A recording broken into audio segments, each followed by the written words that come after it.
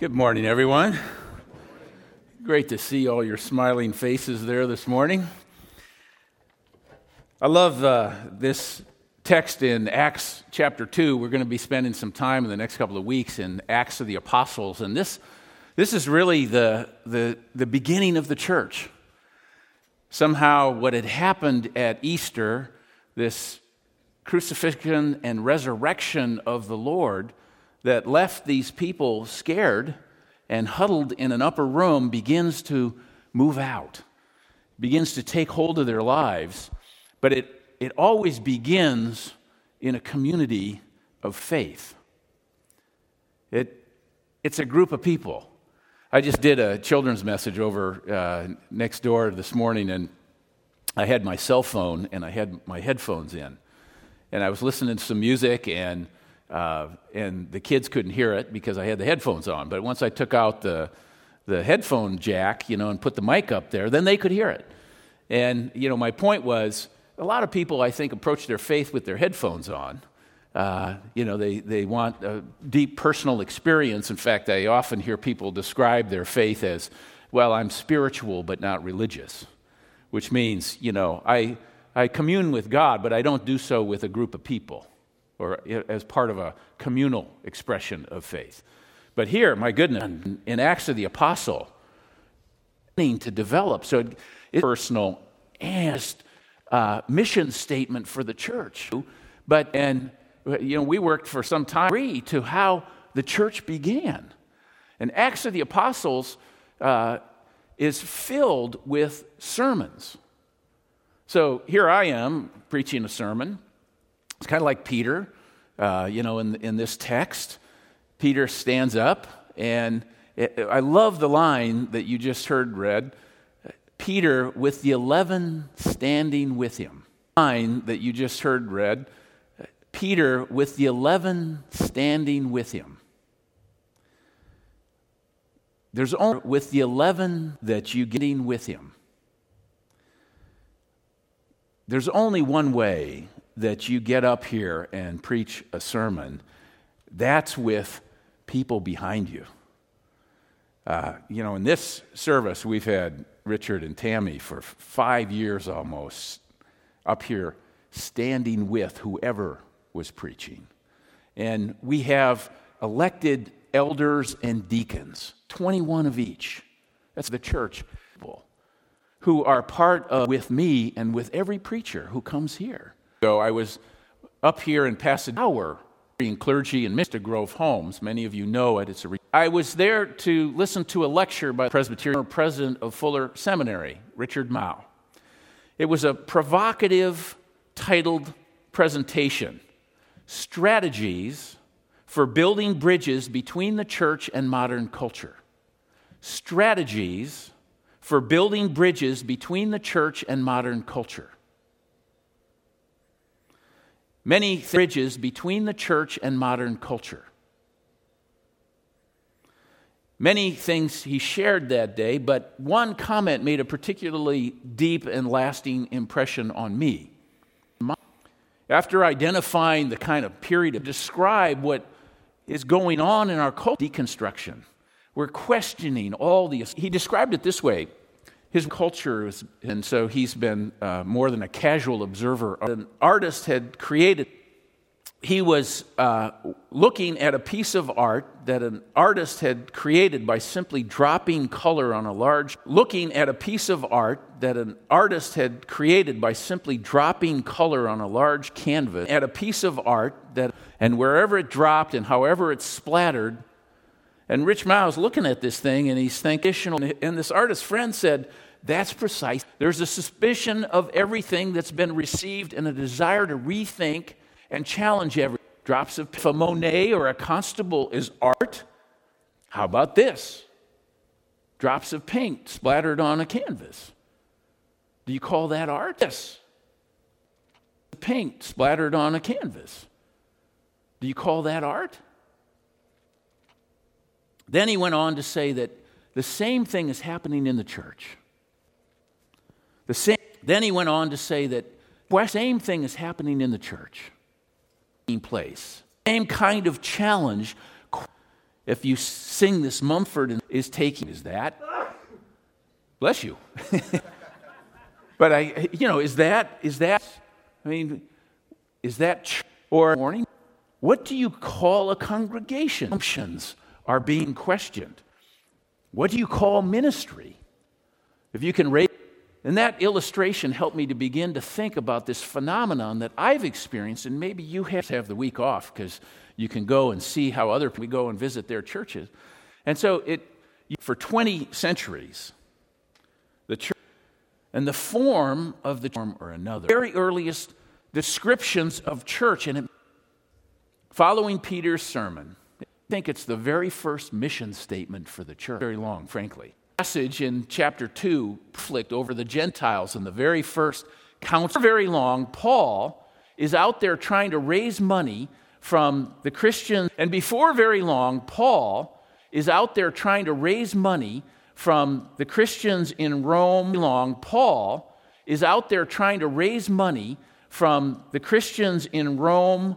Paul is out there trying to raise money from the Christians in Rome and is out there trying to raise money from the Christians in Rome and at other places. Out there trying to raise money from the Christians in Rome and at other places, trying to raise money from the Christians in Rome and at other places from the Christians in Rome and at other places from the Christians in Rome and at other places to assist Christians in Rome and at other places to assist the Christians in Rome and at other places to assist the Christians in Jerusalem and at other places to assist the Christians in Jerusalem and at other places to assist the Christians in Jerusalem. Other places to assist the Christians in Jerusalem. Places to assist the Christians in Jerusalem. So, to assist the Christians in Jerusalem. So, to assist the Christians in Jerusalem. So, assist the Christians in Jerusalem. So, assist the Christians in Jerusalem. So, the Christians in Jerusalem. So, in Jerusalem. So, this idyllic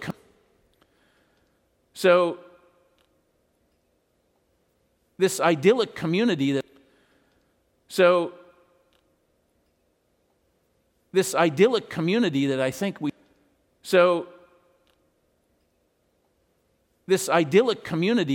we sometimes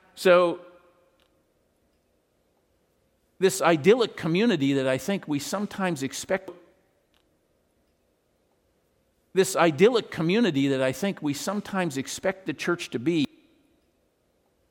This idyllic community that I think we sometimes expect the church to be didn't happen quite that way, not even in the Bible. There were lots of challenges that they had to face. But here's one of the interesting things. Wherever the church has existed, there has been some attempt to redistribute wealth for the sake of those in need. That's what we're doing this morning with a Ton of Food campaign. That's what we do with the Deacon's Assistance Fund. That's what we do when we do Hands for Christ Service Day. We're seeking to use our energy and do something for those most in need. It's striking to me that these early followers of Jesus spent their time together day by day. And day by day, the Lord was adding to their numbers. That they would gather together and they would eat with one another. They broke bread together at their homes because there weren't any facilities. So it was kind of like a progressive dinner that just moved from house to house as they gathered together and celebrated with joy and shared what they had with glad and generous hearts. Joy and generosity were the results of the resurrected faith they'd embraced in Christ and their time together. And I got to tell you, I hope that's what you experience when you come to church. Joy and generosity. Because that is what our faith produces in human life. Church was not once a week or once a month or once a year. People wanted this faith that was at the heart of their life to find expression daily. And I really think that part of what's going on as churches are exploring different models and trying to figure out how to live out their faith, I think there's a part of the emergent church movement that desires to see faith and our relationship with God on a daily basis, not just every once in a great while. They want to see church released from the moorings of a weekly ritual and return to something vibrant and joyous that produces generosity in our daily experience, the very thing that characterized the early church in Acts of the Apostles. Is that your experience of church? I hope it is. I like the way one church puts it. They say the church needs to learn to breathe with both lungs. Needs to learn to breathe with joy, and it needs to learn to breathe with mission. Those are the two lungs of the church. I think there's a lot of truth to that. But I go back to this mission statement. They paid attention to the apostles' teaching, fellowship with one another. They broke bread together, and they prayed with one another. The San Marino Community Church is seeking to breathe with both lungs. That's why we're gathered for worship, and we do so with such joy in this context, in our contemporary worship, in our traditional and our classic worship services, and our Ton of Food campaign, and our Hands for Christ Service Day. Both lungs. That's the church. Daily living into the reality of God's presence with us. Daily living out our faith in the world. Years ago, a pastor went to visit somebody who had stopped going to church. And he was upset, and we pastors hear this kind of stuff all the time, you know. So you kind of go in and you got to take the download. And so he went in to meet this guy, and they were sitting in his living room, and there was a fire burning in the fireplace. And the guy started in and said, all those people at church are hypocritical. The same stuff you hear from people who don't go to church, right? That music is so ancient, and the stuff they do there just doesn't seem to fit in modern times, and, all that kind of thing.